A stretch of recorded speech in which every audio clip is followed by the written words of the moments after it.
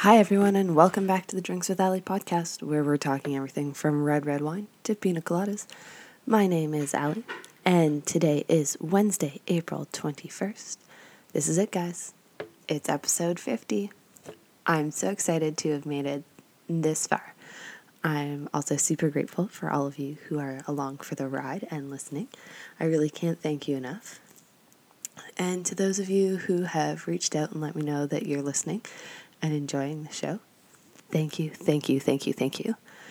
It really means the world to me that people are actually listening to me while I'm chattering away on this podcast. And hopefully you guys are learning something a little bit as we go along.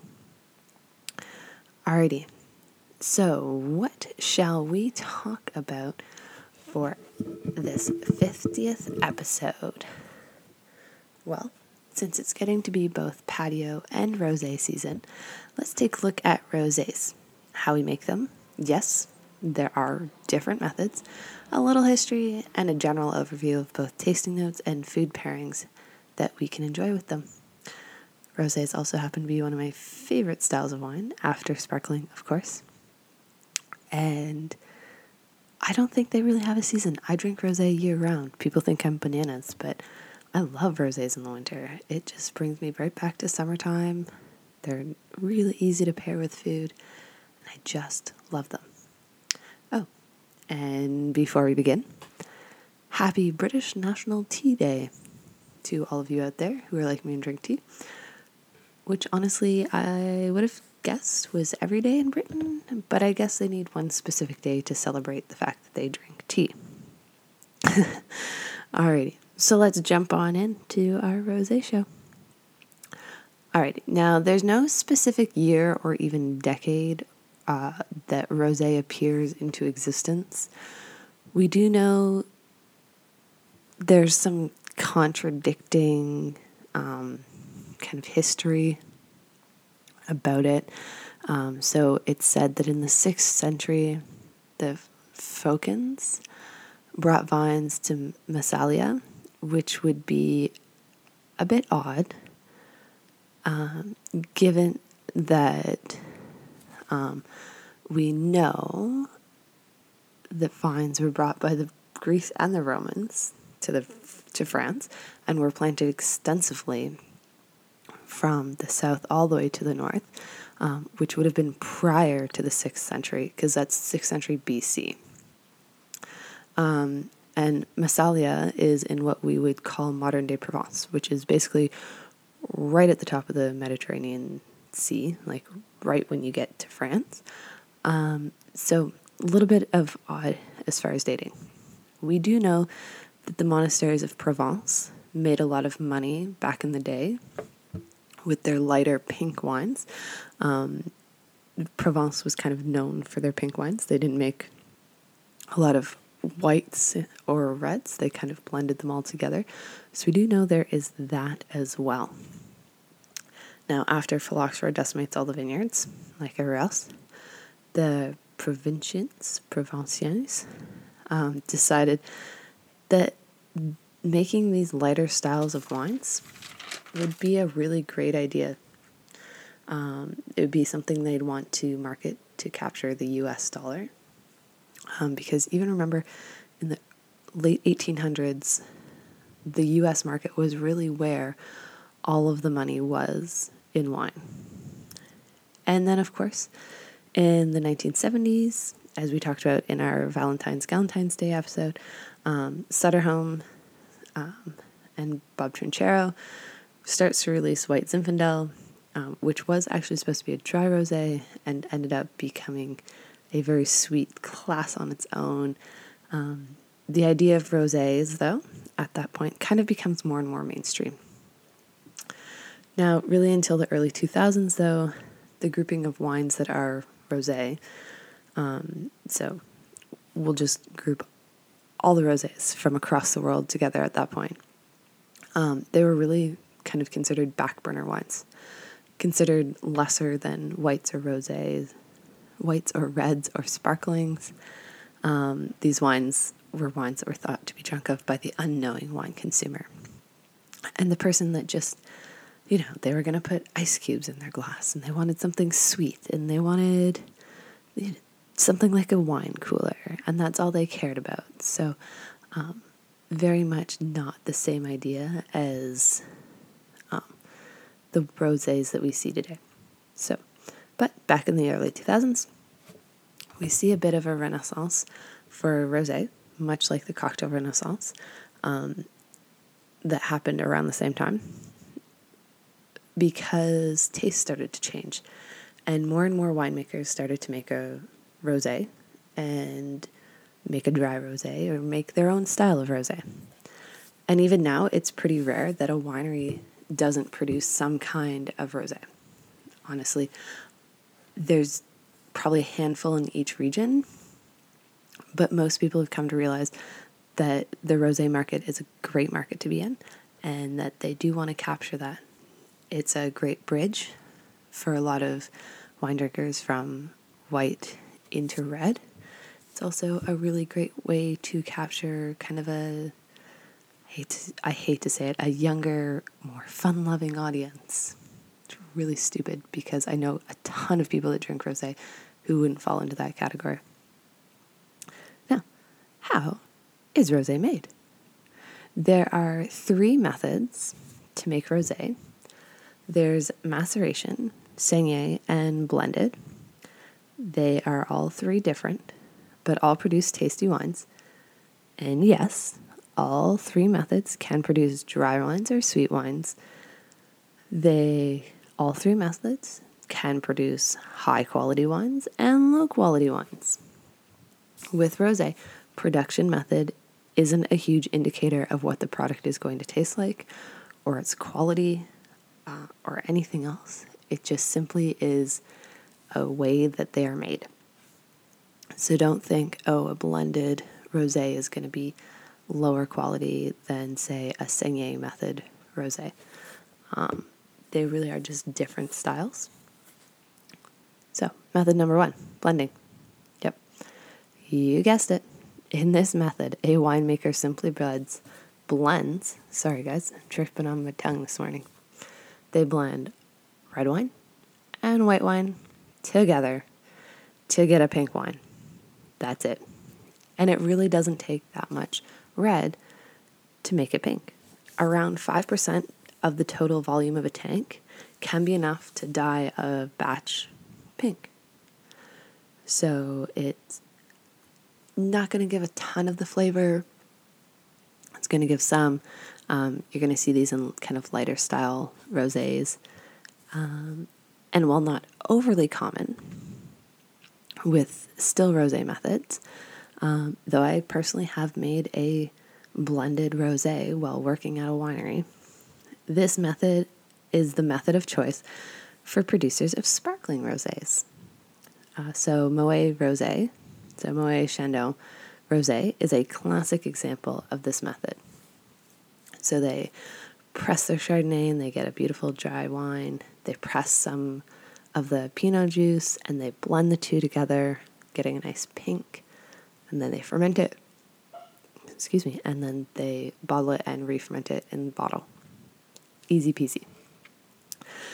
Methods 2 and 3 are similar in style, that they both allow juice or must, must is the technical term for the juice in a wine, to have contact with the grapes prior to fermentation. But they vary a little bit. With maceration method, the grapes are allowed to rest in the must, and then all of that must is used to create a batch of wine.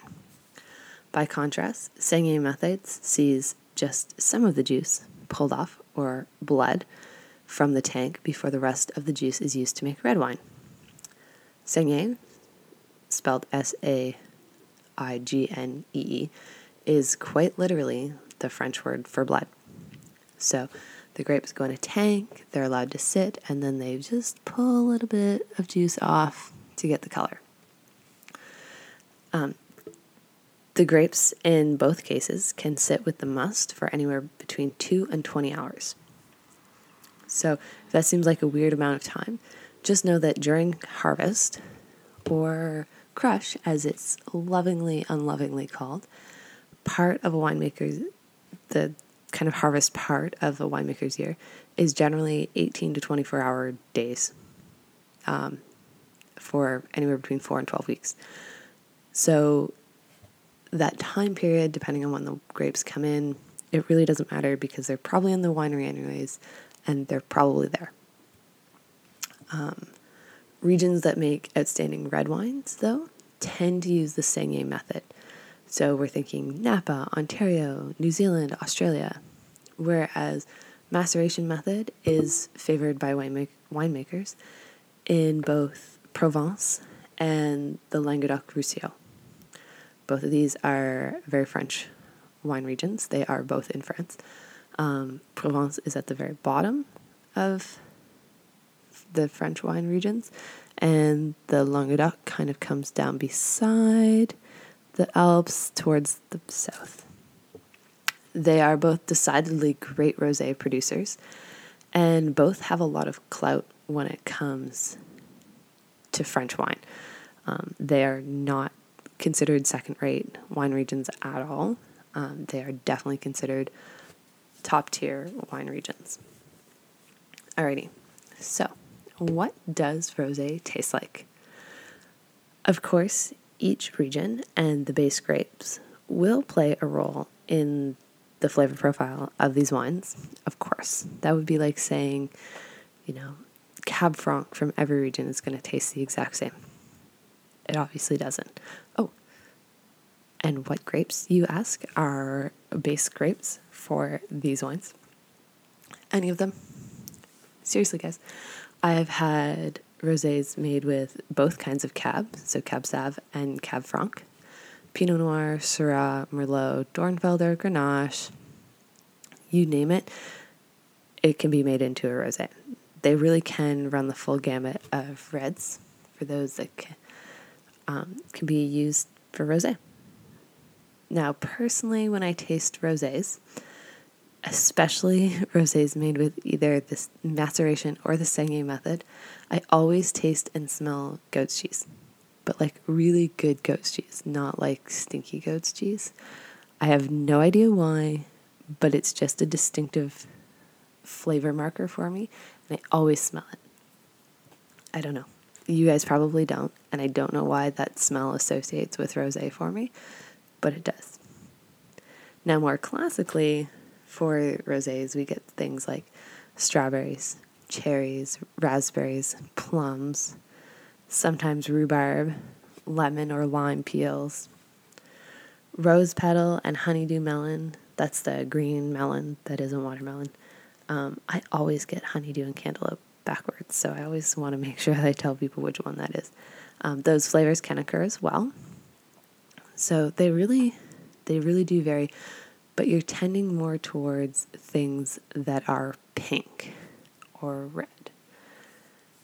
Now, if we don't want to just drink our rosé while sitting on a patio in the sun, then some great wine pairings would be chicken, duck.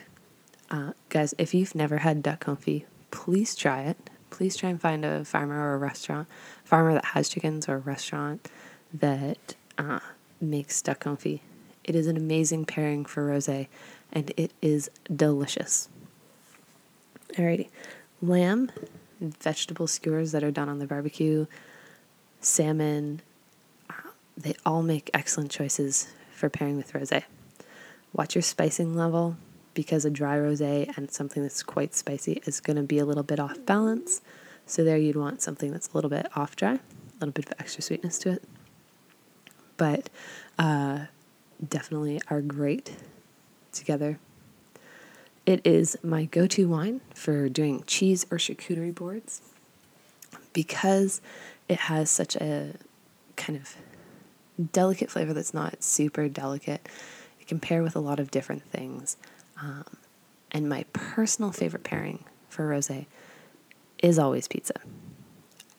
I don't know why, but any toppings on pizza goes well with rosé. I think it has to do with the dry crispness of the rosé cutting through the ooey-gooey kind of greasiness of pizza, of the cheese on the pizza. So guys, what's your favorite pairing?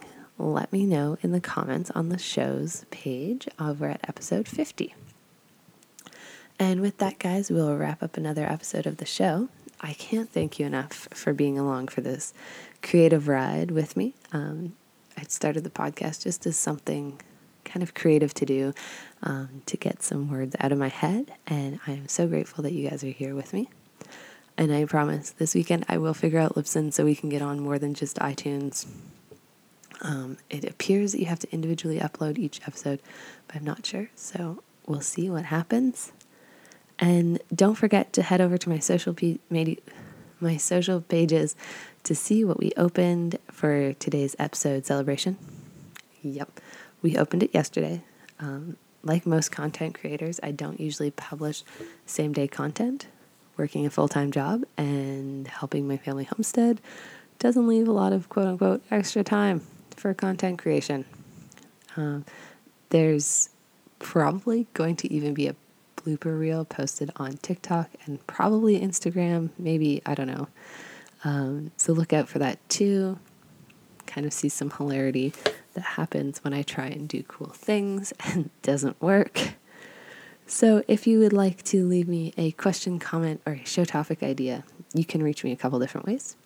You can head over to the website, like I said, drinkswithally.com, and you can leave a comment on this episode, which is number 50, or you can fill in the contact me form, and I will get back to you. You can send me an email directly at drinkswithally@gmail.com, or you can meet up with me on social media. I'm on Instagram, TikTok, Facebook, Twitter, MeWe, Spotify, and Pinterest. So I am at Drinks with Ali on all of those platforms. And with that, guys, fill your glass with something tasty. Cheers, everyone.